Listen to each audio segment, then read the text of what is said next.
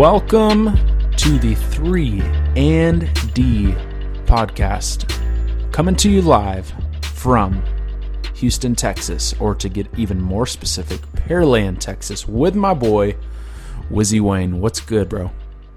You know what, man? We feeling good over here, man. Feeling good. About to go to Tennessee. Yes, sir. So how long of a flight is it to Tennessee? We're talking like 4 hours, 6 hours, 2 hours. I have Texas no idea, to Tennessee. because I'm driving. Oh, you're driving. Oh, yeah. You are brave, sir. That's the best way to go, man. I guess so. So have you seen how long of a drive it's going to be?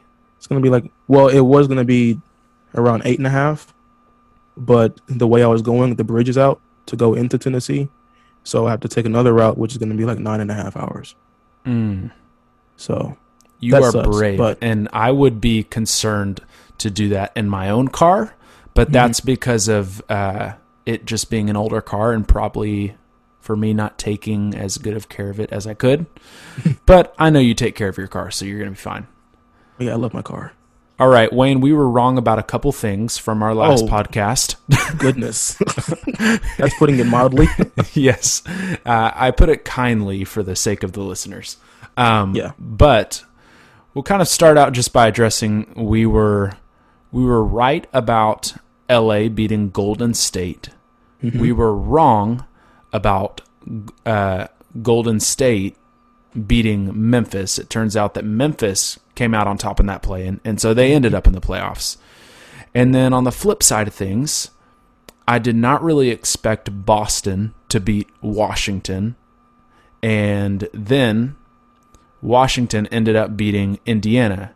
And I know you had chosen the Hornets to beat Indiana, but it turns out Indiana came out on top on that one. So we were just all over the place on that one, which is okay.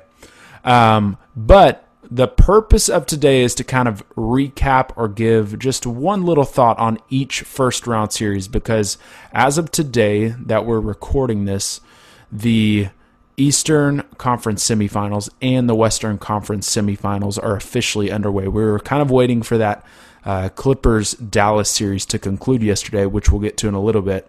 But today we're just going to give a recap of each first-round series, and then secondly, we're going to make our predictions for round 2, just like we did with the first round. Hopefully we're a little bit more accurate with round 2, but we will see.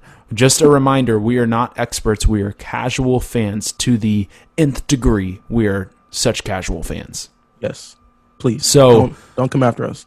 Yeah, don't come after us. Don't ask us our basketball input and what X's and O's are going to be drawn up. We're just casual fans. We like entertainment. And so hopefully we're going to entertain you with some predictions here today. But first, let's talk about those first round series. We'll start, Wayne, with the most recent one that just concluded, Clippers versus Mavericks. This was, just like in the bubble last year, a very entertaining series, all the way to 7 games. And I'll give my thoughts first. First off, Luka Doncic is just insanely good. I know we're just speaking like just things that people are probably already aware of at this point, but this guy is just absolutely unreal with the way that he handles the ball and the way he shoots the ball and facilitates for his team. But unfortunately, you cannot be a one-man wrecking crew in the playoffs and be successful. This is coming from a Houston Rockets fan who had James Harden, who was a one-man wrecking crew for a long time. And as you can tell, it never resulted in a championship. But the good news for Dallas is that Luka Doncic is young. This is his 3rd year with the team. And he's already one of the most elite players in the NBA. So first off, props to him. Second off, on the Dallas side of things, Kristaps Porzingis is probably not worth the money that you're actually paying him. When you look at the Knicks, Porzingis, he's great. He was amazing. He was an all-star. But I don't think he's quite found out how to be a co-star. And notice how I said co-star, because he is not the star on this team, obviously, because that's Luka Doncic. And funny enough, as of today, June 7th, we're seeing reports that came out that says, Porzingis is not happy with his role. He's not he's not fond of how he's being used on the team. I think it's kind of funny that comes out right after the loss. To me, you kind of have to prove that. You have to show why you're the second best player on the team. And honestly, he did not show that one bit. He just wasn't. He wasn't there. The only time I saw him being successful was when he would make a baseline cut on the 3-point line and just get an easy dunk. Other than that, like, I didn't really see any effective play from him. So they have to figure out what to do with him. Personally, I think Dallas needs another creator on their team besides Doncic, because KP's not really a creator. He's going to be a guy who can maybe protect the paint, get an occasional three, but I think he should more so be a third star, not a second star. So I think it would be great if they can find another creator. DeMar DeRozan's a free agent. He's a guy that could create for you, potentially. But on the Clippers side of things, you got to give props to this team, because they could have easily folded after being down 2-0 in this series, but they came back, they rallied. Kawhi Leonard is an absolute juggernaut, and I know you've talked about how he's one of your favorite players to watch, even since the San Antonio days. This guy's just absolutely insane, and you forget about how good some of these players are, and then when they come up in these moments, like in Game 6 when he was hitting shot after shot in the clutch, you just realize, like, wow, this guy can be a bucket for me and guard the other team's best player. Not a lot of guys can do that, especially in the NBA, the most competitive league in the world. It's very hard to do that.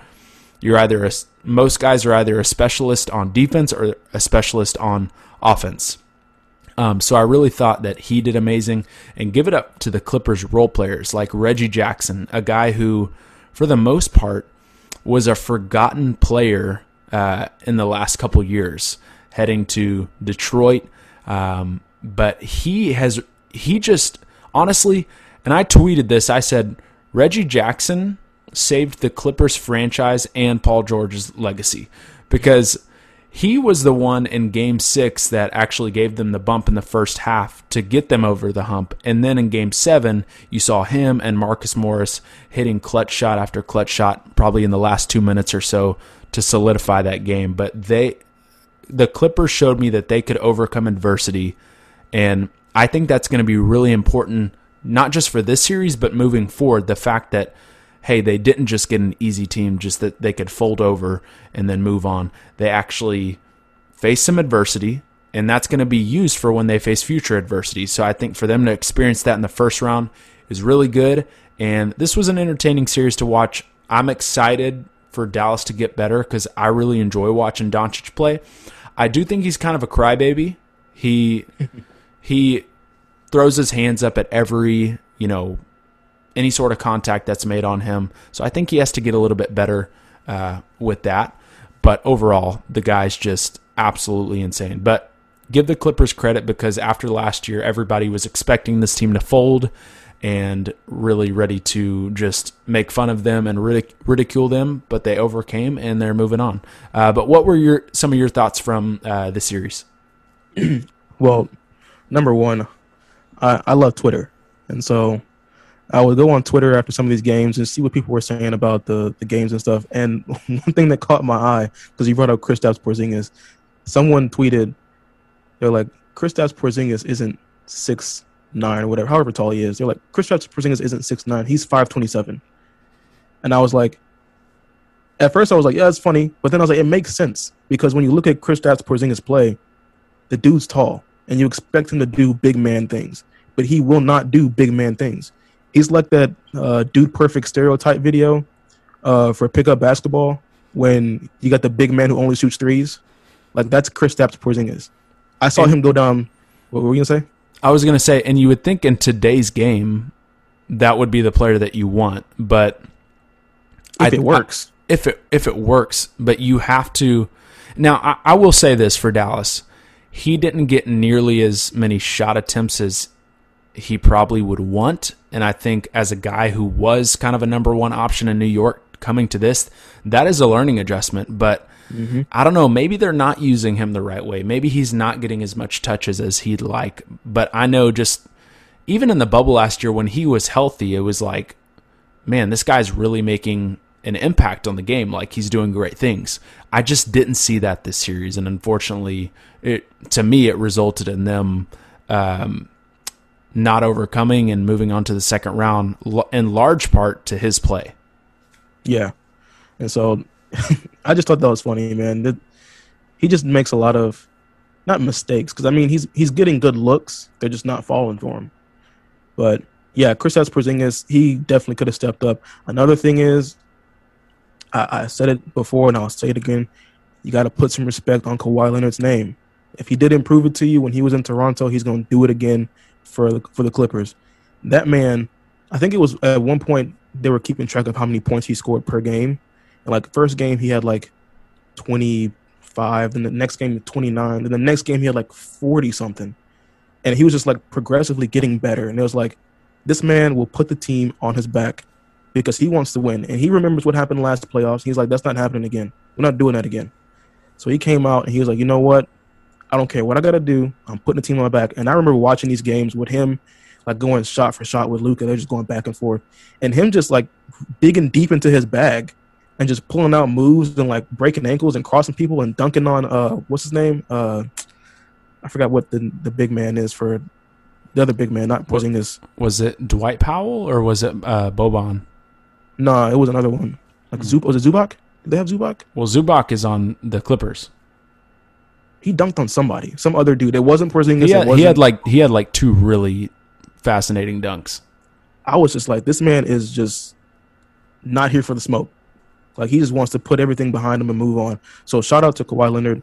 He is one of my favorite players in the league right now. So for sure, give that man his props. And thank God that we didn't have to, you really haven't heard much talk about Paul George. And I think that's a good thing because he had an okay series. I mean, he averaged like 24 points, but he wasn't like outstanding like Kawhi was. And I think that's kind of how it's going to have to be for this team is Kawhi is going to have to be the one that shines and Paul George is going to have to be the secondary guy, the guy that really just picks up the loose ends. And I think he kind of did that this series. So if we can see that Kawhi and Paul George just kind of fits into that secondary role, I think this team can end up being really successful in these playoffs. Yeah, and then one more point that I want to bring up for the Mavericks. That man, Tim Hardaway Jr., he came in clutch in some of these games, and he was really, really out there. And they were like, he would make a shot, and they'd pan over to his dad in the stands. I'm just like, man, what a proud dad moment to just be sitting there watching your son just go at it, man. Just going at some of the best players in the league and really just giving them a hard time. Because where, like, Porzingis was lacking, Tim Hardaway Jr. was like, look, I'll put the team on my back too. Let's go. Right. I think he might, Tim Hardaway Jr., I think he might be a free agent this summer. So Dallas has got some decisions to make when it comes to free agency and potentially re-signing some players too. But let's move on to the East. Let's talk about the Hawks-Knicks series. This one was very entertaining. Now, we talked about the last one, 7 games. This one was only 5 games, and you would think a 5-game series is not very entertaining. But just the entertainment value of what this brought, even, the antics on the court and the things from the crowd. First off, it was just, I think the win for me from this series is just that the Knicks are back in the playoffs. Now, I know they lost. I get that. Mm-hmm. But to have the Knicks back in the playoffs and MSG rocking, dude, I was watching that going, it brings me so much joy to see fans back in stadiums. Just because the Knicks fans really brought it. Like how they have that just mantra around them that when you come and play at MSG, it's just a legendary thing. Like as a player, you'll never forget it. As a fan, you'll never forget it. And I think this series really encapsulated that. So from that standpoint, I loved it. And, also the Hawks fans at their stadium, they were rocking too. I mean, everyone brought it, and I just love to see the fandom back in the game. And I think you would agree, it's just totally different watching a game where there's no fans versus watching a game where there is fans. The dynamics of it are totally different. It's, even in the mental capacity for players. Like, I think about the Miami Heat, which we're going to talk about in a second, but obviously they did not have a great series. Last year, they went all the way to the NBA Finals. No fans. Does that play into it for some players and for some teams to not have that emotional pressure? And I think you're starting to see some of that in these playoffs with fans being back in the building. So it was really cool to see that in this series. Also, I don't know what you thought about from the MSG crowd, the Trey is balding chants. I don't know if you heard about that, but they were chanting Trey is balding. And I think the MSG staff was like handing out to fans chants to say, which I think is kind of really lame. Like, why don't you just let the fans come up with their own chants? Why are you curating chants for them to do? And I think that might have been where the Trey is balding one came out. I'm not really sure. Anyways, I think, Wayne, that only added fuel to the fire for Trae Young. Oh, it was because over, he was insanely good. You know who he reminds me a lot of is like a prime Kemba Walker. Just a small guard who is really shifty, can get around anybody, has got that floater when he gets into the paint, has the occasional three, can just cross over anybody and lose them in a second. But he reminded me so much, especially being an MSG, of how Reggie Miller was that like villain for the Knicks who had the legendary like putting his hands around his neck saying that the other team choked, like, and then you saw Trae Young with the finger to his mouth and just like the bow at the end of the game 5. Like, this dude was entertainment for the NBA. And I really love that for the Hawks too, because the Hawks weren't on really anybody's radar coming into the playoffs. Like, nobody was talking about them. Nobody really wanted to talk about them. And Trae Young and the Hawks gave the NBA a reason to talk about them. And then on the Knicks side of things, I think, and you know, I just talked about the mental game when it comes to this, about fans being in the stadium and other factors that play into it. I really think that affected Julius Randle big time in this series, because he was a guy, and, you know, props to him, he won Most Improved Player. I think that, you know, came out after the last podcast we recorded, so props to him. He had a great regular season, 24 points, an all-star, the Knicks' best player. But, you know, unfortunately, he was not the Knicks' best player in the series. Really, it was Derrick Rose. You even saw Alec Burks having some of his best games in this, like guys you wouldn't really expect. And I think that was a big part of why the Knicks were not successful in defeating the Hawks. And the Hawks just had way too many creators and shooters than the Knicks had. We talked in the last podcast about this really being like an offense versus defense kind of series, and that showed. But, you know, I also talked about how like Taj Gibson and Derrick Rose were going to be important guys for the Knicks, because those are the guys who have actually been in the playoffs and done this before. And you saw Derrick Rose as the most successful guy for the Knicks. And so I think you saw that experience on display for a lot of these young guys. And Julius Randle is by no means young at this point. It's his 7th year, but he hasn't had a lot of playoff success. So you hope for a guy like him that they'll stick with him with the Knicks, and that you just give it a go next year and hope that he can jump over that hurdle. I think there's some grace here for the Knicks and for Julius Randle. Sure. Yeah. But credit to the Hawks and credit to Trae Young for really making a name for himself here in the playoffs for the first time. Yeah, and speaking of Julius Randle, I know we're saying that, you know, he's the guy. He's in New York. He's on this team, and everybody kind of is like expecting him to go out there and be the leader of this team, which he was for the regular season. I mean, he obviously, you said Most Improved Player. He's been in the league for 7 years, and he's never really had to be the guy, you know. So I think for him coming into this new season, and he was like noticing, oh snap, like I can do this. I've been in my bag all season. I can do this. But playoff basketball is different. It's not, you know, regular season basketball. You got to take it up a notch. And so I think he's still learning, even though he's been in the league for a while. He's learning now, okay, if I'm the guy, that my play has to be exponentially better once playoffs start. Because once that, you know, you cross that line from regular season to playoffs, it's a whole different ball game. People are going to be gunning at you different. Coaches are going to game plan for you different, because they want to win by any means possible. So they're going to try and take you out your element. And so I think playing against the Hawks, he was definitely taken out of his element.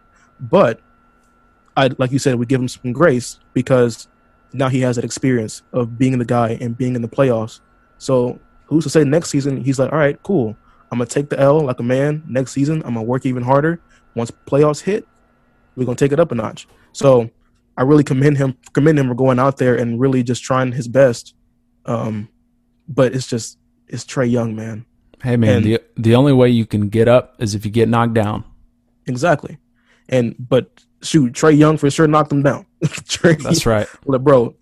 And I knew it. When they were chanting at Trae Young, I think it was game 1, and they were chanting at Trae Young. They were saying something. Was it game 1 or I don't know. But it was a game when the fans were just going at Trae Young, and he looked at him and he laughed. And I was like, see, y'all done messed up. It's over. I mean, Spike Lee, I'm sorry, bro. You sit on the sideline, you got your courtside seats. You're just gonna watch L's all day. I feel really bad for you, dog. And this was obviously also the series where we actually had multiple fan incidents in this first round. Goodness. This was the one where Trae Young's on the inbounding the ball and a fan spits on him. Like, what kind of idiot are you? Especially in a day like today when COVID is still a thing. So you don't know. He pulled on his mask to do it. Right. It's like, come on, man. Like, if you're going to be sitting that close, number one, you just shouldn't do that, period. But just have some decency, man. I just remember this too.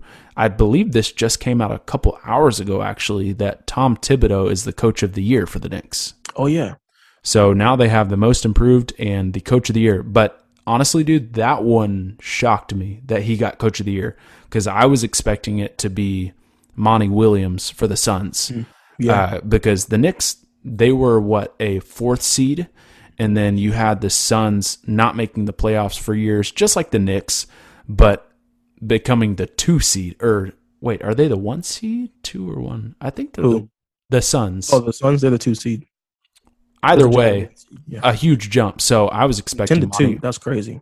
Yeah, so I personally thought Monty Williams should have got it, but you got to congratulate guys when they have success. So congrats to Tom Thibodeau for rocking out the coach of the year. Let's keep moving though. Let's get it. Let's keep moving though to we'll stay in the East right here. Not the most actually the next two, we'll kind of lump them together because they were both not super entertaining series. First one was Boston-Brooklyn. Now look, we knew how this one was going to go.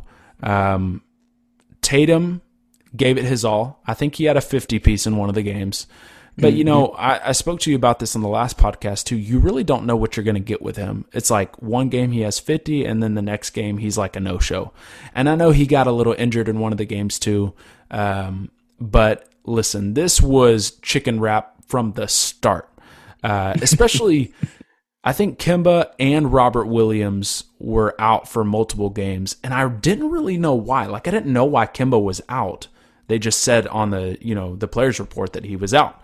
And obviously he's another guy that you're relying on when you're already shorthanded, when you're already missing Jaylen Brown. But listen, the Nets are just way too much. And I think we take for granted too, Kevin Durant is just absolutely one of the most skilled players we have ever seen in this game.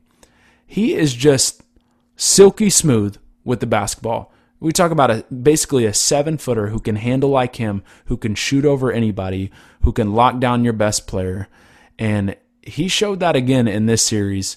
And then you had James Harden creating, Kyrie doing his thing, Joe Harris picking up the scraps, Blake Griffin had some moments. This was really what we expected from the Nets.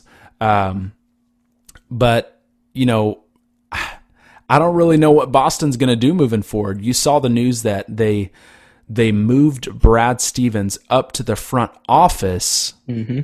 And goodness, I'm drawing a brain fart right now. Who is in that seat before him? He stepped Danny down. Ainge. Danny Ainge, thank you. Danny Ainge retires, and then Brad Stevens steps in. So that was kind of odd to me. Just that move. I guess that was on the horizon even months before this.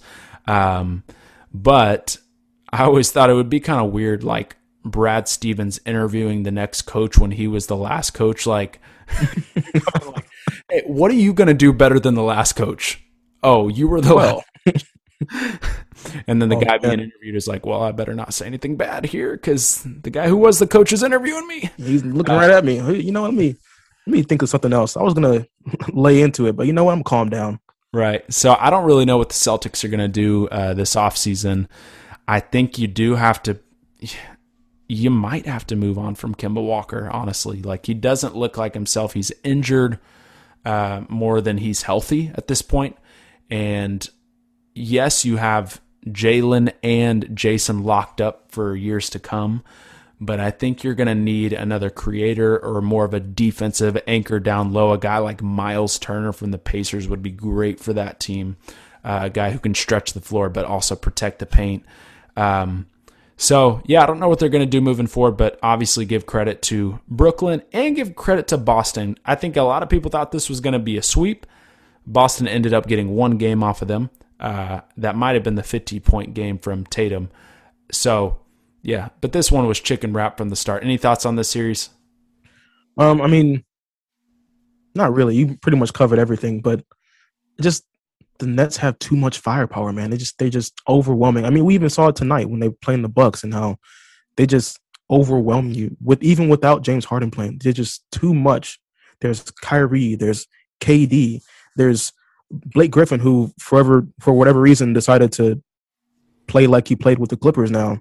Like, he was like bamboozling all of us when he was with Pistons. He owes Detroit some money.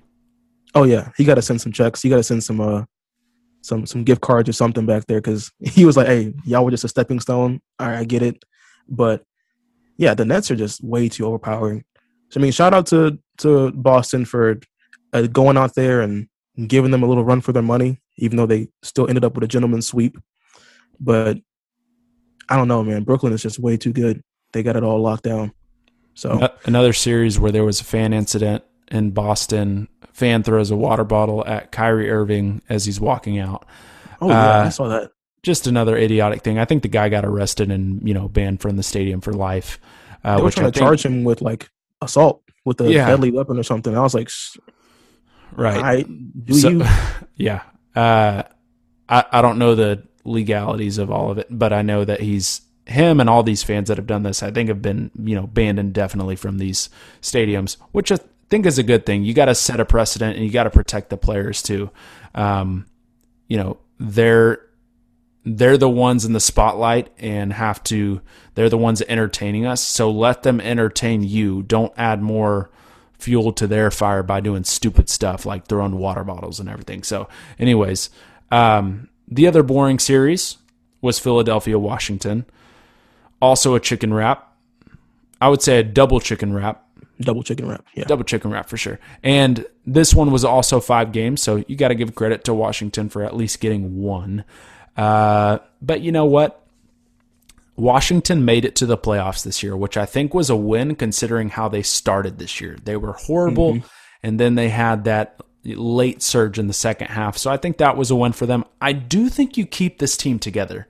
I think you keep Bradley Beal. I think you keep Russell Westbrook. And then you just tighten up things around them. I thought Davis Bertans did not have a great series, and you're paying him like $80 million over 4 years. Guy's definitely not worth that, but I don't really know. Oh, heck no. That contract. And I love Davis too, but he's not worth that much. He's not I don't think he's a third, Really, he's with that kind of money, you're saying he's the third behind Russell and Beal. I don't think he's a third. But maybe as your 5th or 6th best player, awesome. But you know what? Embiid got hurt this series, and I think that could have the potential to put a damper on the rest of the playoffs potentially. I think he had a small meniscus tear, which was a big part in him missing time in his rookie year when he really didn't play at all.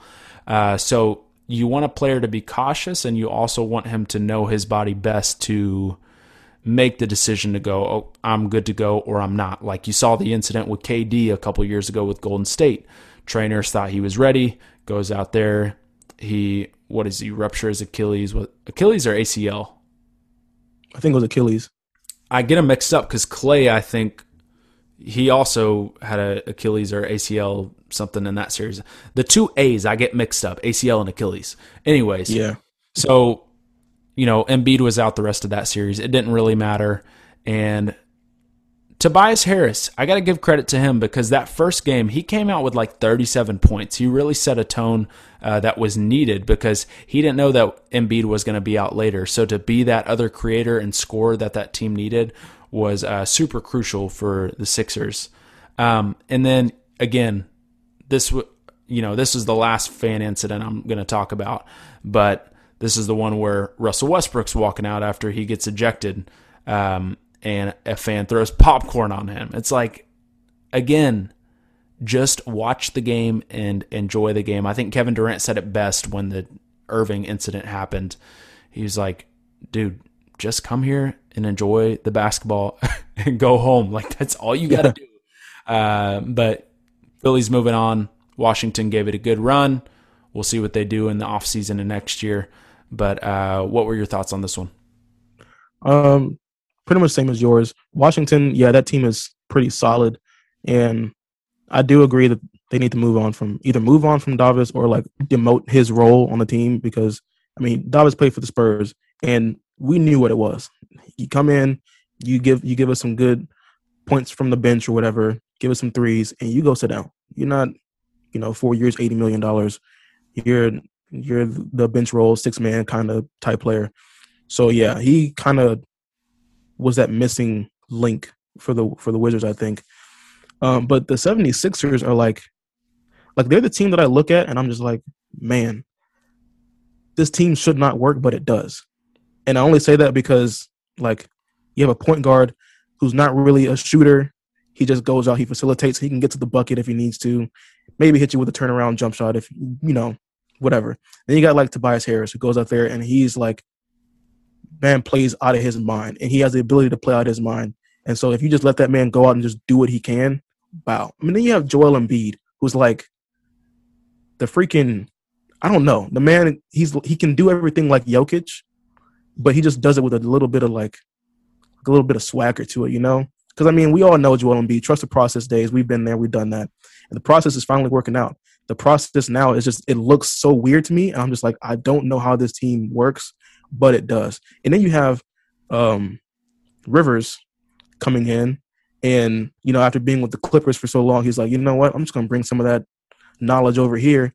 And now they're back where they it's like nothing ever changed. It's like, oh, we got some new pieces, we got a new head coach, but still, like, we're just gonna keep doing what we've been doing.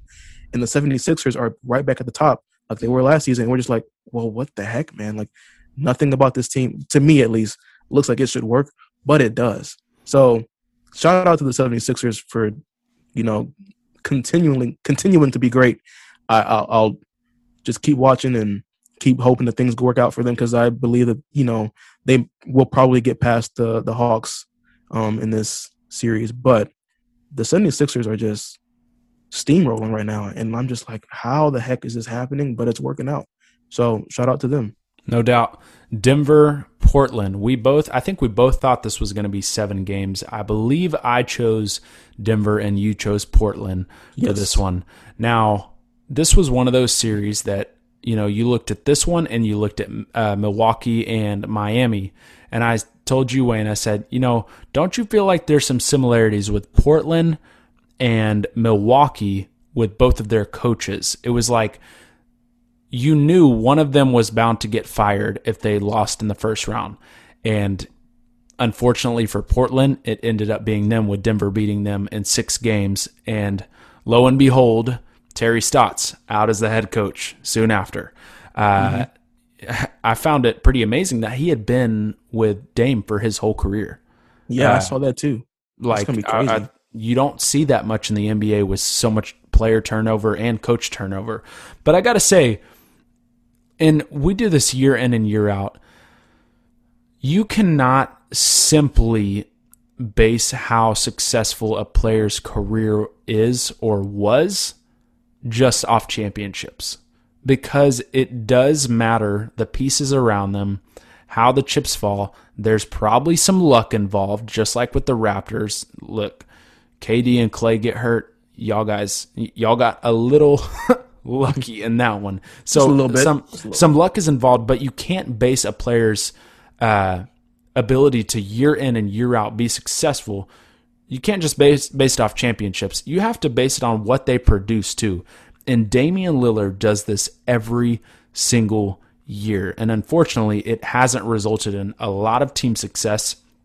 It almost always results in getting into the playoffs, but just not getting to that championship. I know Terry Stotts brought them to the Western Conference Finals a couple years ago, but they just can't seem to get over the hump. But you got to give credit to Dame, especially in that loss they had where he had 55 points on 12 three-pointers. The man was just absolutely insane.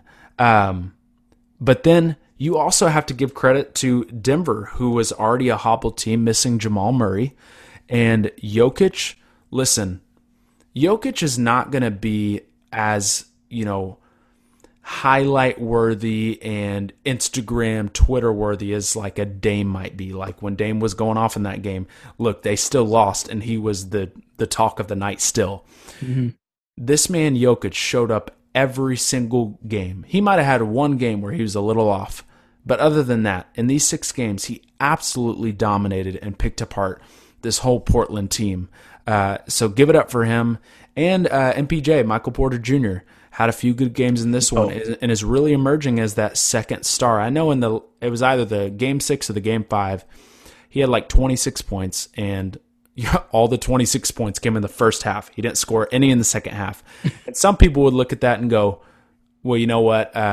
He didn't score anything in the second half. He should have had 40. But listen, you have to have a guy who gets you there in the first half in order to finish out the second half. Sometimes that guy isn't the same guy in the second half, but you have somebody like Jokic who can finish it off for you. That's how it should be. Like, that's why I believe the Clippers were successful, and I think it was game 5 or game 6, where Reggie Jackson scored like 21 points in the first quarter, and then Kawhi got to finish it off. You do have finishers on a team, and then you have starters on a team. Fortunately for the Nuggets, MPJ started off hot for them, and then Jokic got to finish it off. And just a quick shout out to who I believe really led the bench mob for Denver, Monte Morris. This guy was putting up a couple 20-point games in this series and really just gave that spark off the bench that Denver needed and was kind of an unsung hero to help Denver get over the hump.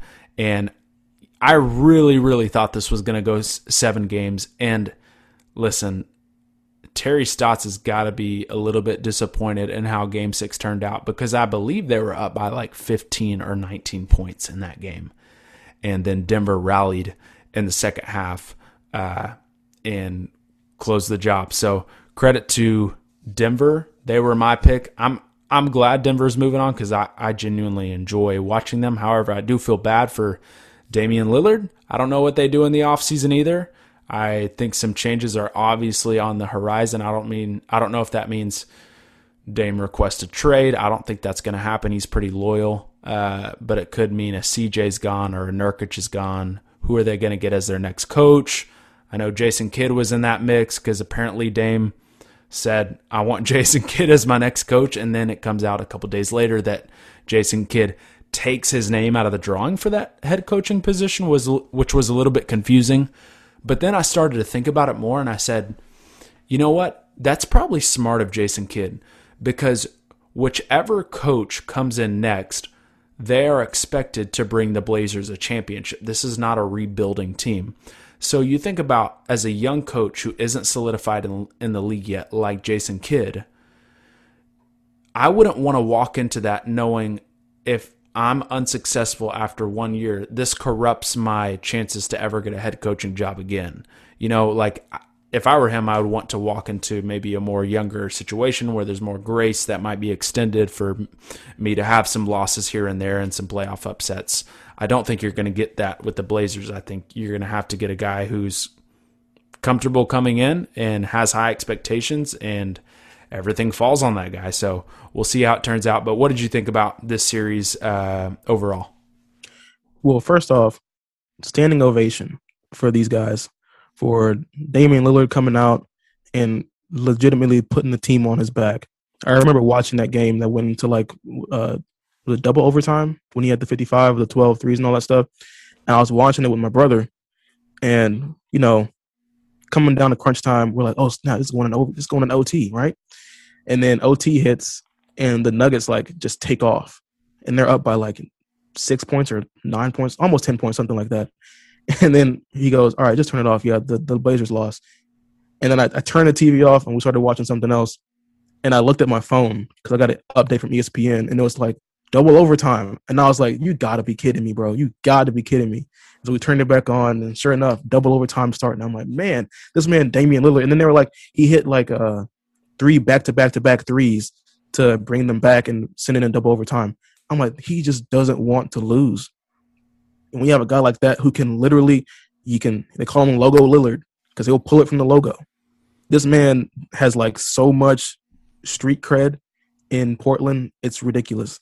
Like, they love this guy. So I don't see him leaving anytime soon, but they do need to start getting some more pieces and getting some more help.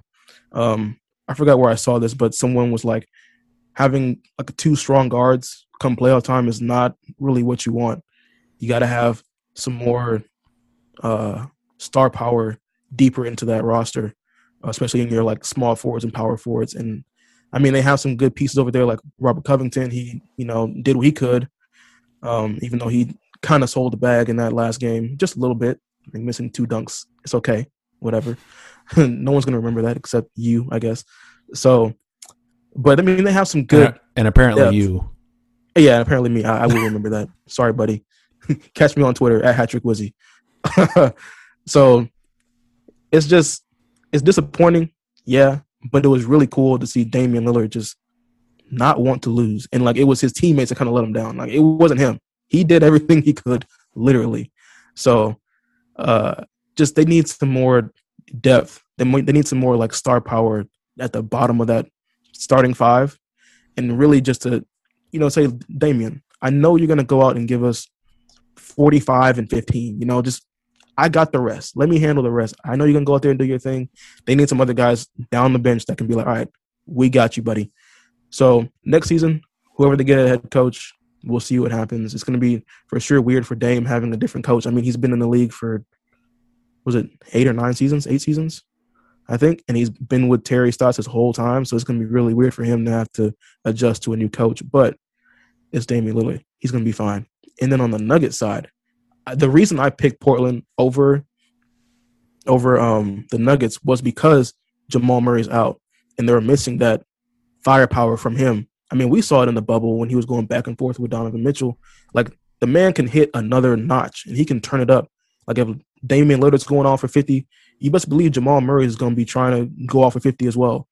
So he was going to keep attacking, but he's not there. And then what I saw from Michael Porter Jr. stepping up in key moments, it was just like, even though they're missing a key component to their offense and defense and all that stuff, they really galvanized and kind of got behind Jokic, and they were like, look, you're going to be the guy like you've always been, but we're going to really step up in Jamal Murray's absence. And they did that to the nth degree. So shout out to the Nuggets. They're definitely no slouches.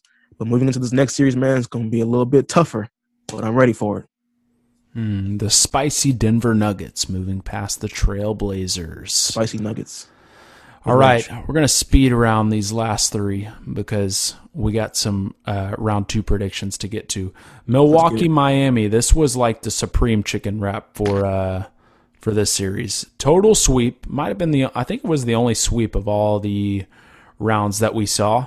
But I think what you saw from this one is just, this was not the same Miami team from in the bubble. They were missing Jay Crowder, which, that he really brought that defensive tenacity and the ability to make all those threes and go crazy like he did in the bubble. But also, I think they thought Trevor Ariza was going to be the guy who was going to kind of fill Jay Crowder's role. And Giannis just absolutely destroyed Trevor Ariza any time that he was guarding him. He just could not keep up with him. And really, a lot of them couldn't. Jimmy Butler was not the same. Really couldn't. he really couldn't find his rhythm, and Bam Adebayo was certainly not good in this series either. I just think this is one of those series where you have to forgive and forget and find the pieces around your team that are going to make it successful. Tyler Hero was kind of an afterthought in this series as well. Like, I think Duncan Robinson and Tyler Hero really made a name for themselves in the bubble, but they weren't really a huge factor in this one. Game 1, Duncan Robinson really came out shooting well, but I don't think he sustained super well throughout the whole thing. And, you just got to give Miami credit. They played no games coming into this one. They didn't look back and remember what happened to them in 5 games in the bubble when they got defeated. They absolutely steamrolled the Miami Heat. Drew Holiday was great in this series. He was exactly what you needed, somebody who could stop some of the best players on the other end and also get you some key buckets on the offensive end. And then another unsung hero for the Bucks, Bryn Forbes, former Spurs player, came out and was firing away, just shot after shot, just being an absolute juggernaut on the 3-point line. So give Milwaukee credit. They're moving on. They got some rest. Clearly, it's not working right now. We'll get to talking about that in a little bit. But for this series, I thought the Bucks did a great job of closing out Miami. Yeah, this was just no contest, man. I don't even know what else to say. Like, I was really looking forward to this being a really good series, and it just wasn't. It was kind of a letdown. So, I mean, shout out to Jimmy Butler. He's going to go out there. He's going to give it his all. But they just got to kind of get in the offseason, do some rethinking, do some team building exercises, and get back to it, because what we saw from them in this series wasn't fun. It wasn't good. It was just like, I don't even know, man. They just bring out the brooms from game 1, bro. Like, they just did not look like that Miami Heat that we saw last season in the bubble. And like you brought up earlier, they were in the bubble. They kind of, just kind of no fans. They were just like, let's just play basketball. Let's just get back to basketball. And I think going into this series, that feeling that they had in the bubble was just not there. That camaraderie, that teamwork effort, it just wasn't there. So they definitely have some things to look into in the offseason to get back to that bubble feeling. So we'll see what happens. But shout out to Giannis Antetokounmpo for going out there. Antetokounmpo for going out there and just getting buckets, bro. Getting buckets. Big man buckets. Big face coffee, more like little face coffee. Anyways, moving on. Yeah. Utah, Memphis. This was, even though it was 5 games, I thought it was pretty entertaining. I really like watching the Grizzlies. They're young. They're very scrappy. I thought a guy like Dylan Brooks made a name for himself in this playoff series. Just somebody who really gets into the grill of the best player. I think he was a guy in the regular season who committed a lot of fouls, but I think that shows his willingness to just get into guys. And also, I think he's a little bit underrated as an offensive player too. He had some great games, especially in that game 1 where that's where Memphis stole a game from Utah. And Ja Morant was just absolutely insane for this being his first playoff series. Just, I think he was like the most, from a statistical standpoint, the best Memphis Grizzlies like in their debut or overall period. So give him a lot of credit. But, one thing that happened in this series was the Donovan Mitchell incident in game 1, where they're saying he's not ready. And then it comes out after the game that he says, I was ready. I don't know what this team is doing, and basically puts it back in the Jazz. And then the Jazz were like, all right, well, I guess he's in now. And look, as soon as he came back in, he looked healthy. It didn't look like that ankle was giving him any problems. And he played with energy. He played with attitude. And they won 4 games in a row after being beat in that first game. And you have to give, even though they're the ones, Wayne, they are the 1 seed. Utah is the 1 seed. You were right. Yeah, Suns are the 2 seed. Utah's the 1 seed. Anyways, I think there is a mental approach to this. Like, if you're the 1 seed and you get beat that first game, like, for the most part, you know you're going to win the series, but you do have to overcome people going like, oh, they're kind of just like a fake number 1 seed. Like, they're not really about it. They got beat by the Grizzlies. But, of course, they didn't have Donovan Mitchell that first game. But I'm really excited for Memphis' future. I don't think they have to change a lot. I just think that they have to keep playing with each other because they're all really young and just grow together with that core of Dillon Brooks, Ja Morant, Jaren Jackson Jr. I know Justice Winslow didn't really get any playing time, but he's still young. We'll see if they're going to do anything with him. But anyways, Utah's moving on. Memphis is packing up to Cancun. What were your thoughts on this? So, first off, I don't know. You've watched The Office, right? Yes. Okay. Do you remember the warehouse basketball game? Yes. You remember when Mike was like talking to Phyllis because Phyllis wanted to play or something like that, and he was like, "No, you can't play." And then he was like, "Blessed are those who sit and wait. Suit up, you're on the team." That's what I feel like they did with Donovan Mitchell. They were like, "You sat and wait, buddy. Suit up. Game 2 is yours." So that was just my takeaway. It was just funny for me. That situation showed you players have the power, though. Like, yeah. For sure. If they speak up and say something, like, that's what's got to go. Yeah. So, I mean, for real, though, shout out Ja Morant because that kid, like, when you look at the future of the NBA, you know it's in good hands. There's a lot of good young players right now. Yeah, like, even though, LeBron's going to retire at some point, and you're like, dang, that sucks.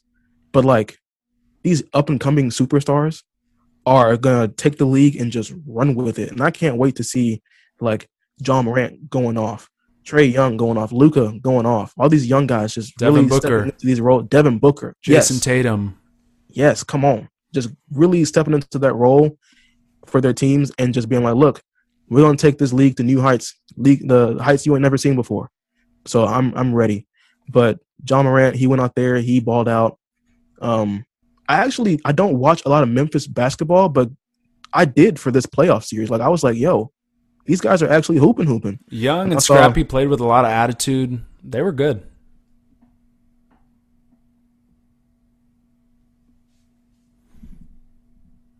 You there, Wayne?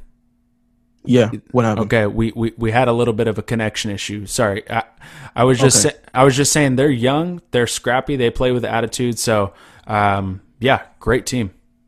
Oh yeah, for sure. And I saw this tweet, and it was like, talking about Dillon Brooks. It was like Dillon Brooks is just evil Danny Green.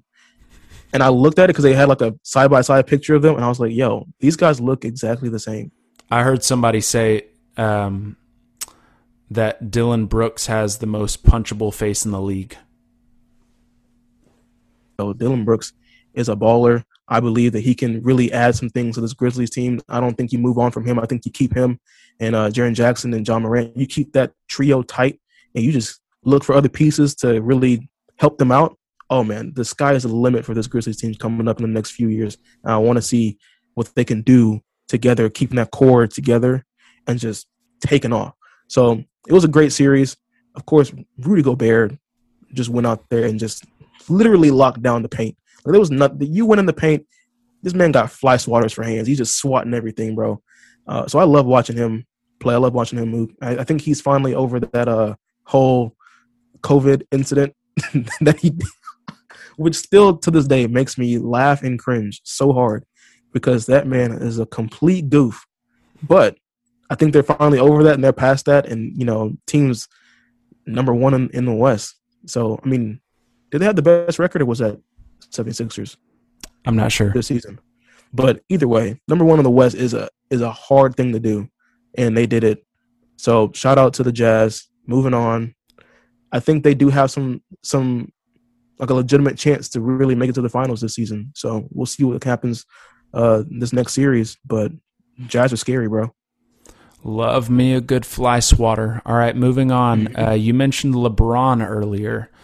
And the Lakers, the defending champions, are out in the first round. Phoenix beats them in 6 games. I think the key takeaways from this was really just injuries, period. Obviously, AD hurt his hamstring, tried to come back, that obviously didn't work. This guy is injured like all the time though, man. Like I don't know what he's doing wrong. I don't know if he's focusing like too much on upper body strength and not enough lower body strength, and that's why he keeps getting these hamstring injuries and, partial like Achilles strains and stuff like that. But I don't know what he's got to do in the offseason, but I think it has to do with some like muscle, core, body training with some of the best trainers out there, because he's got to get that right in order to have a long, successful career. And then CP3, obviously, with the bum shoulder, he was hobbled, but he pushed through this series too. And I had flashbacks of when CP3 had that hamstring strain against Golden State with the Rockets, and just like I just wanted to cry on the floor again just thinking back at that. I was just like, oh, championship was so close. Yep. But this was only the first round. He ended up playing through it. And give it up for guys like Cameron Payne on the Suns. The old Cameron Payne, who on the sidelines with the OKC Thunder would do those pregame dances with Russell Westbrook. Who remembers that? Yes. But he actually contributed. One of the best players in this series, knocking down shot for shot, bringing the crowd into it, bringing energy. And look, Devin Booker, just absolutely insane. For this to be his first playoffs and to close out the series on a 47-point game to defeat the defending champs. Give these Suns a lot of credit, because I think both you and I chose the Lakers in this series because we were looking at experience over inexperience. And look, the Suns proved why they were the second seed. They were simply the better team. And yes, you can point it to injuries in this, but you have to also give credit to the fact that, look, they still had LeBron on the floor. It definitely looked like LeBron was showing some fatigue and honestly some quit in him, because yes, for sure, he was the best player for the Lakers still, but it just wasn't that same LeBron that takes over that we've seen time and time again. So the Phoenix Suns are moving on. The Lakers are out. Your takeaways? Number one, sorry, LeBron, man. Sorry, dog. Because you could tell that man was defeated in some of these games. Wasn't getting back on defense, leaving the stadium early. He just didn't want to be there. It's one of those things where, like, he's going back to start making some trades. He's like, these guys ain't cutting it. Kuzma, gone. What's his name? Caruso, gone. Got to go. But, yeah, injuries definitely played a role in their demise. But also, if you look at it, they put up this stat. If you look at this stat, you're going to be like, wow, Chris Paul he's the guy. They look at, like, the four teams that he's played for, which is Hornets, Clippers, Hornets, Clippers, OKC, Rockets, and then now the Suns. And they were like, if you look at these teams, each time he comes into the team or comes onto the roster, they become better the very next season. And I was like, that dude he knows what it takes to win. He's a game changer. He is. And he doesn't he doesn't dunk or anything like that. He's not like super flashy, but he just knows where the ball needs to be.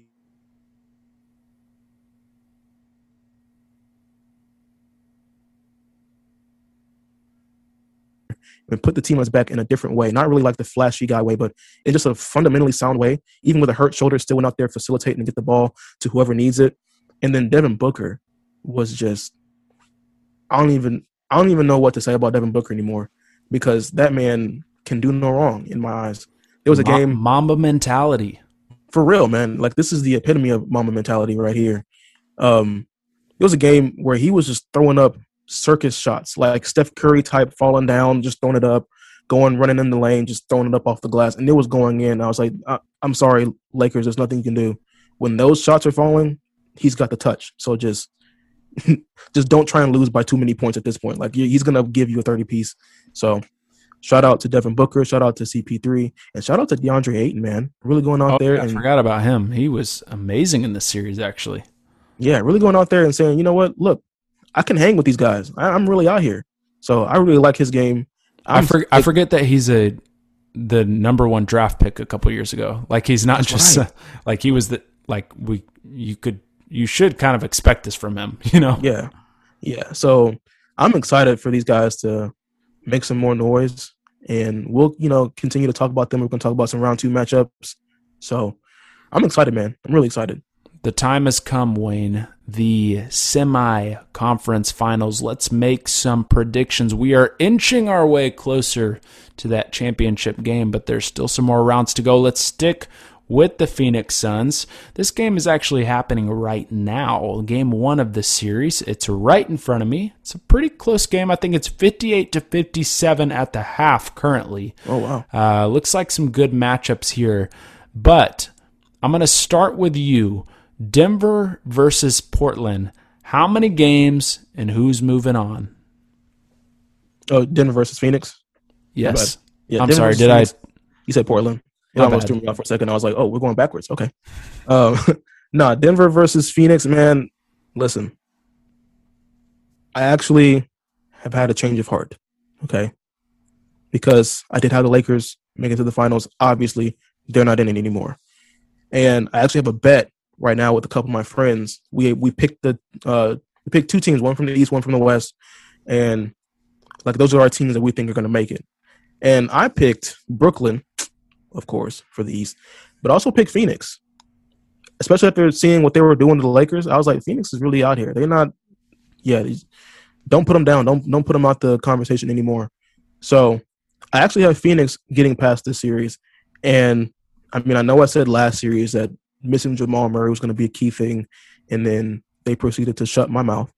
But I think in this series, missing Jamal Murray is really going to be that key thing. Like right now, it's a close game, and who knows? We might have a bunch of close games going down the stretch in this series. But I just think that there's just a lot of fundamentally sound basketball being played by the Suns that it's almost like watching Tim Duncan when he was playing for the Spurs, and now he was just like the guy that was, I'm going to go out there, I'm going to do this, it's going to work every time because I'm Tim Duncan, and I just play fundamentally sound basketball. What you're seeing with the Suns is like they're just playing basketball the right way, not taking ridiculous shots. They're getting to their spots because I think part of that is coaching, yes, but another part of that is having that veteran person at the primary ball handling position in Chris Paul to go out there and be like, all right, I'm going to run the offense because I've been here plenty of times. And I need you here, I need you over here, and we're just going to run this and just keep it going. He's that on-the-floor coach that they really needed, that they didn't have when it was just Devin Booker just running the show.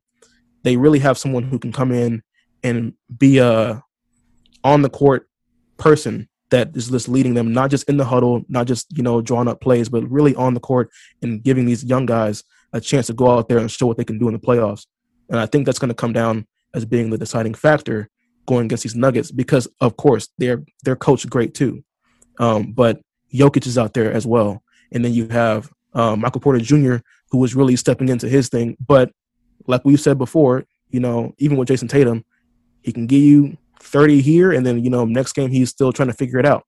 So you put a lot of pressure on Nikola Jokic to go out there and be the guy, which he already is. But, like, you're getting more pressure now, especially not having Jamal Murray. And I think that's going to be the deciding factor for them is Jamal Murray is going to be really missed in this series because they're going to need someone to attack with Devin Booker, go shot for shot with Devin Booker, go shot for shot with Chris Paul and all these guys. So I think that not having Jamal Murray in this series is going to be the real kicker, not last series, this one. I'm calling it now. So Phoenix in how many games? I'll say Phoenix in 6. All right. I'm going to agree that it's Phoenix. I'll say 7 games. But agree with you. I think Devin Booker is probably a little bit more reliable than a Michael Porter Jr., and you're going to need that shot creation.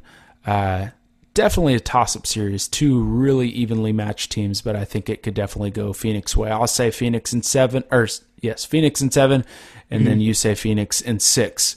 Let's move on to the Utah versus Clippers. Utah versus Clippers.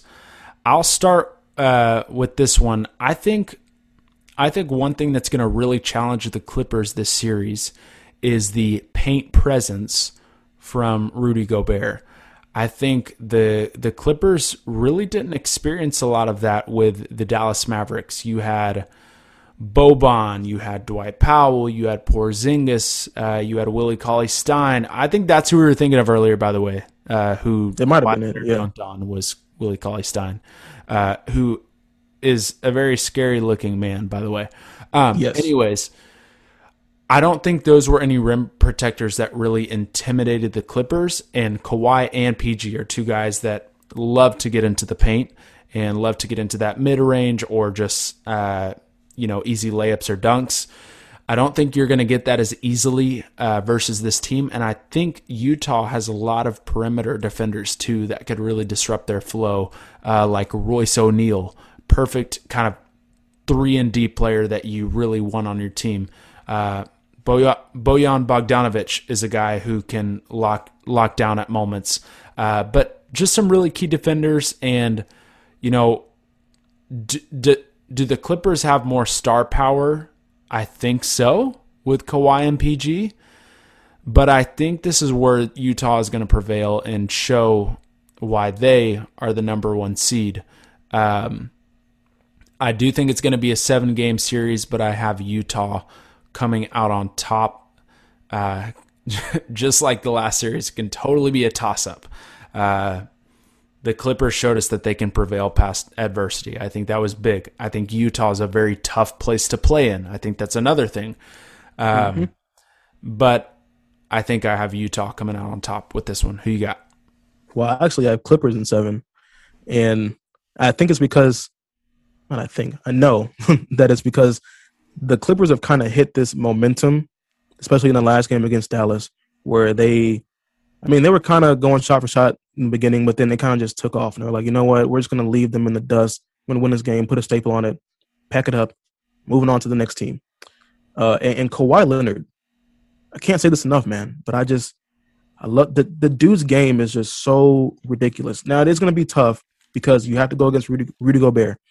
So scoring in the paint is going to be a little bit harder than it was against Dallas. Like you said, there's not that many rim protectors in Dallas. So going against Utah, it's going to be a whole lot different.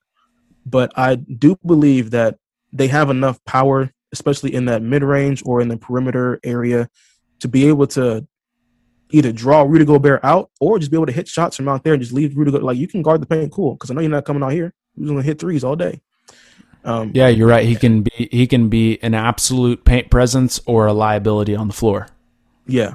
So there's going to be a lot of switching going on. There's going to be a lot of, getting him away from the paint. I know that's going to happen. So I believe that it is going to be a close series, but I do have the Clippers coming out in 7 games only because Donovan Mitchell is like, I don't understand. I don't get it. Donovan Mitchell is just great. And it's like, he can score at every level on the floor, and there's nothing you can do about it. Like, once he sets his mind to it, it's gonna happen. Now, he has had some mishaps in like clutch moments, so he probably will overcome those if it happens again this season. He's also had some good moments in the clutch too. Yeah, he's had some great moments in the clutch as well. So coming down to it, man, like you said, it's a toss-up, but I'm going the opposite direction. I'm going Clippers in 7 for this matchup. Utah also has pretty much everybody on their roster other than Gobert and Favors can come out on the perimeter and hit a 3. I think that's going to also be an advantage for Utah too, just the fact that they can all shoot a 3. What were you about to say? Jordan Clarkson, man. 6th man of the year. Totally forgot about that dude. Yeah, that dude is hooping, bro. Congrats, Jordan Clarkson. When you're in the same in the same vein as Lou Will, as 6th man of the year, you know you're doing something right. Lou Willville. Like Lou Will. Lemon Pepper Lou. Let's move to the East. Miami. Oh, sorry. I keep saying teams that have been defeated. I'm just giving hope to those fans that are really disappointed right now. Just kidding. Milwaukee versus Brooklyn. I'll start us out here. Wayne, they're up 2-0. Brooklyn just won tonight, 125-86. No, that is not a typo. Yes, you heard that right. They absolutely defeated the Bucks. And you mentioned this earlier, but James Harden tweaked his hamstring in the first minute of game 1. So Yeah. they've done this all without James Harden. So if he comes back, they're still going to be just pounding, wiping the floor with this team. I don't know what it's going to take, but Drew Holiday, Chris Middleton, they really have to step up. Coach Budenholzer is doing things that he did last year, which is poor rotations and not playing his best players long enough in the playoffs. He's like putting minute control on Giannis, and he's your best player. You got to play the dude more. You can't play him you can't just let him play the first 6 minutes of the third quarter and then sit him until the fourth quarter. Like most of the best players in the NBA in the playoffs played the whole third quarter. You got to let him play. But Wayne, after seeing these two games, after seeing the dominance of the Nets without James Harden and how smooth of a player Kevin Durant is, and the contributing guys from the Nets too, Mike James, who knew? James Harden? No, Mike James. This guy came out of nowhere playing overseas and comes in and scores like a smooth 25-26 in game one. So, yes, Brooklyn Nets, they have the star power, but they have depth too. Blake Griffin had a great game one, and he's contributing in ways that's leading to wins. So, Wayne, I'm going to say the Brooklyn Nets being up 2-0, I think going back to Milwaukee, they're going to win both of those games, and this is going to be a sweep. Bring the brooms. Oh, we bringing out the brooms? Oh, snap. Let me go get my Swiffer duster right now, buddy. No, I actually going to say Brooklyn in 5, 4-1. I think the Bucks will win a game, but it's going to be one of those games where, Kyrie probably takes a mental health break. She's like, I'm not going to play this game. And then KD's like, I'm just going to rest my hamstring, and and James is going to be like, I'm already sitting out, so I'm just going to keep sitting out because my buddies are sitting out. So they're going to, run a rotation. This sounds so casual. Yeah. Like I said it before, Kyrie treats basketball like it's a regular 9 to 5. If he needs to take time off, he's just going to do it. And you can't question it. You're going to be like, all right, Kyrie, that's cool. Why didn't you play in game 3? I had a birthday party to attend. Yeah. It's only the playoffs. It's no big deal. My niece only turns 5 once, so I'm going to go see her. So I feel like the Bucks will take a game like a random game, like maybe the next game they'll just win because Brooklyn knows that they're going to win the series. So they're going to take a break, rest their bodies, and just let the backups go in there and just see what they can do in the playoffs. Should the Bucks have any hope, seeing what the Clippers did with the Mavs of being down 2-0 and coming back to win the series in 7 games? Yeah, looking at that, Clippers down 2-0, they came back and won in 7. But the thing is, they weren't going against the Brooklyn Nets. They were going against Dallas, which Brooklyn is just way too overpowering on offense. And I don't think that the Bucks have enough offense to be able to keep up with the superstars that they have. So, yeah. There's a little hope to win a game, maybe. Is this a Portland situation where if Milwaukee loses this series, they fire Coach Budenholzer? Is he done with the Bucks after this if they lose? I would say yes. I personally think yes. It's over. He's made too many mistakes and has practiced old habits that haven't led to success and hasn't really learned from them. He just continues to do it. So I say yes, he's fired if they lose this, especially if it's a sweep. Oh, if it's a sweep, yeah, he got to go. And they're a team that is the pieces that they're missing. One of them is coaching, I believe. And so someone who can go out there and trust the guys in key moments and, like you said, manage the rotation a little bit better, especially in the playoffs where you want your best guy out there. You just got to play your best players heavy minutes in the playoffs. That's what you do. Mm-hmm. So coaching does definitely play a factor in why they're struggling right now. And so I believe that even if it's a gentleman's sweep and it's done in 5, he's still probably going to get fired, which is tough because he has such a good team.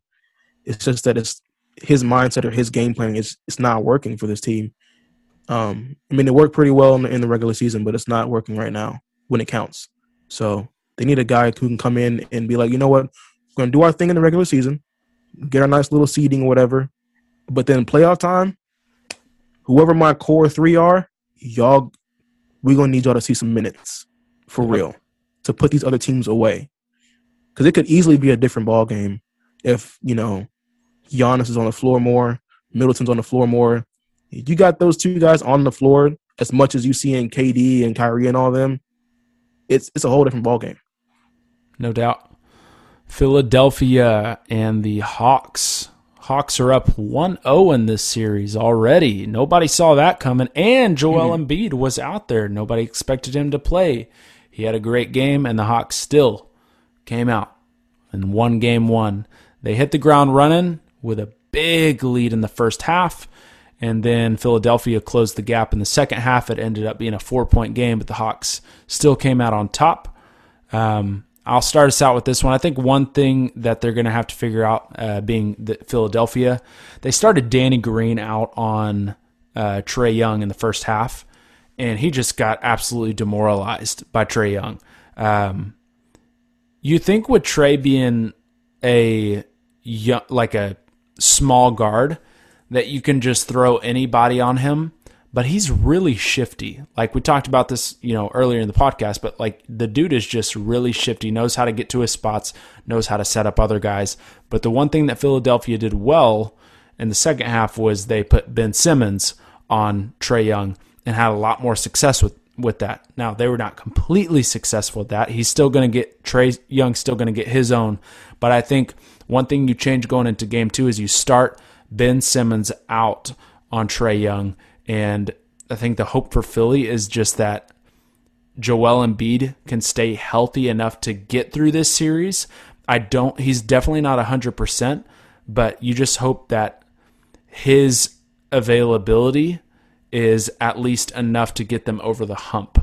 And, the best case scenario for Philly would be, hey, we can finish this series in 5 or 6 games and give Embiid some rest to heal up that meniscus a little bit more. This is going to be a tougher series than I think people are making it out to be. The Hawks are a tough team. They have guys who can shoot. They move the ball well. They play with energy. They play with tenacity. Philly should be favored for this series. They're the number 1 seed. They swept the floor with Washington. But I am going to say that Philly's going to win this for sure. Mm-hmm. It could be a long series, though. I'm going to say this is going to be Philly in 6 games. Now, if Embiid is not healthy, I think there's an absolute real chance that the Hawks move on and go to the conference finals, which I think would be exciting still, but would be absolutely detrimental to Philly, just given that they are kind of on a timeline too. Like there's expectations for them to go to the finals. There's expectations for them to go to the conference finals. But I'm going to say that Philly is going to come out on top for this one. They're going to make the necessary adjustments defensively. They're going to know how to work Tobias Harris on the offensive end. They're going to hope that Embiid stays healthy. And I think, gosh, Ben Simmons, please make your free throws, because if you're even if you shoot 50%, like that's better than what you're shooting now. If you can just make 1 out of 2, that's better than nothing. But they were doing like the hack a Ben thing. Like, remember hack a Dwight, hack a Shaq? They're starting to do that with Ben Simmons. It's not just, he doesn't just not shoot 3-pointers. This dude also can't make his free throws. You would think, at least being a guy who gets to the paint, finds his spots down low, that you could at least give some attention and focus on your free throws to let that be a part of your game. But unfortunately, that's just not it right now. So my hope for Philly is that he can find somewhat of a stroke for himself at the free throw line, and then Philly comes out on top in 6 games. Who you got? So I have Philly coming out on top in this series, but here's my process going into this. If you remember last year in the bubble when the Lakers were playing against the Trailblazers in the first round, mm-hmm. and Trailblazers came out and they won game 1, and people were like, "Oh snap! They can do this. They might might give LeBron a tough time." And then the Lakers proceeded to win the next 4 games. So that's the vibe I'm getting from Philly right now. Is that, okay, yeah, y'all came out and y'all won game 1. That's cool. if I remember correctly, the Hawks were up by like 20 something points, They were up by a lot. and then they only won by 4. So Yeah, it was 128 to 124 was the final score. yeah, and so looking at that, I'm like, maybe they're pulling a page out of LeBron's book. You know, maybe it's like, okay, we'll let them come out and give us all they got in the first game, and we'll kind of, you know, try and keep up and see what's going on. But then after that, case closed, dog. We're gonna come out there and show them what we got. Now, of course, your game plan is to try and win every game. I get that, but as like, if you're like the ultimate strategist, you're like, I want to see what they got. I want them to come out and think they got it in the bag and hit us with everything they have so we can see what they have, adjust to it, because come game 2, we're going to do our own thing and really try and shut these guys down. Right. So, like you said, they had Danny Green on Trae Young in the first half. Didn't work out. Put Ben Simmons on him in the next half. And maybe, who knows, next game they might come out and Ben Simmons is guarding Trae Young from jump to finish. Like, as from the first whistle to the last whistle, Ben Simmons is on Trae Young. And, you know, see if that works. See if that helps, you know, limit him a little bit. So I think that it's going to be a 5-game series, maybe 6, especially if Joel Embiid can stay healthy. Then so you think Philly's going to win 4 games in a row? Yes. I really, that's the vibe I'm getting right now. It's like, you know, they're just, because Atlanta, they came out way too hot. They came out and they hit him in the mouth. They're like, yeah, we're Atlanta. We're going to run through Trae Young, all that stuff. Yeah, we got it. And then Philly was like, okay, cool. Yeah, we got you. And then next few games, it might be a whole different story. But we're going to see. The Hawks are definitely a scary team, especially if you let Trae Young do Trae Young things. He's like Steph Curry light. You know, he's going to go out. He's going to pull from deep. He's going to try and shift you a little bit, get in there, hit the floater, make awkward shots, of course, hit his free throws. So we'll see. But it's really cool to see a bunch of, you know, teams that we haven't seen a lot here in the mix for the playoffs, you know, and matchups that you wouldn't predict all the time. Like, and especially they're not these big market teams. You know, a lot of them are smaller markets, and I think that's good for the NBA. I think getting those teams some recognition, people in the world starting to realize who Devin Booker is, who Donovan Mitchell is. Like, I think this is good for the NBA to have this balance in the league. I really feel like the league is in a good place when it comes to balance. You know, a few years ago, I wouldn't have said that. I definitely still think there are favorites. I think Brooklyn is a favorite for sure. Mm-hmm. The West is a little bit more challenging. Like when you look at Utah, Denver, Phoenix, and who am I missing here? Utah, Denver, Phoenix. I'm drawing a blank too. See, this is how you know we've been speaking way too long, is when we can't think of the last team. Clippers, thank you. When you look at those 4, I wouldn't really know who to say is my favorite to come out the West. But I think that's a good thing. And we'll, again, get to make more predictions as the playoffs roll along. But thank you for joining us on this episode of the 3&D podcast. We will see how this round turns out. I'm hoping for some exciting basketball, some balanced basketball. I think, it's within a 10-point spread right now for the Denver and Phoenix game 1 as we're watching this tonight. So hopefully we'll see a great game and a great series from all these teams. Wayne. Yes, sir. Any words of advice? Actually, before your words of wisdom, while you think of that, I want to remind everybody, if you're listening on Apple Podcast, please make sure to give us a 5-star review and rating. We would love that. It helps us out. And secondly, if you're listening to this and you're like, I enjoyed these guys. They were halfway decent. Send it to a friend. Send it to a family member. Send it to your teacher. Send it to your teammate. I don't know. I'm scrambling here. I'm tired. It's late. Yeah, it's okay. I got you. Now, Wayne, leave the people with some words of wisdom before you head off to the 10 of C's. Yes. So summertime is approaching. And there's one one thing that I want people to remember. Doesn't matter, who you are, what you are. It doesn't matter. Okay, you can be black, white, Asian, Hispanic. It doesn't matter who you are. This right here is gonna help you out in the long run. Okay, are you ready?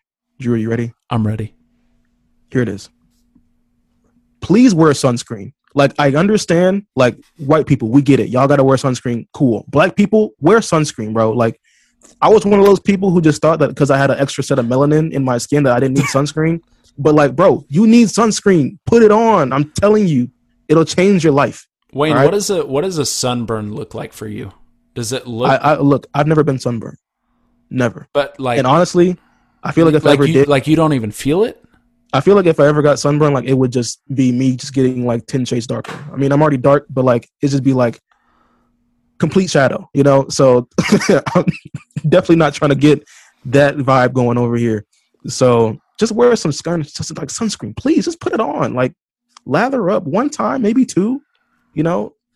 Please help yourself out. Love yourself. I like to tell people I'm either two shades, pale or red. There's really no in between for me. Like I don't get tan. I don't have that in my DNA. Unfortunately, my sons are going to get that too. Like they're just going to be extremely white babies. So, you've heard of 2 Chainz. You can just call me 2 Shades. So from 2 Shades, Drew and Wizzy Wayne, we appreciate you guys joining us, and we'll see you on the next episode. Peace.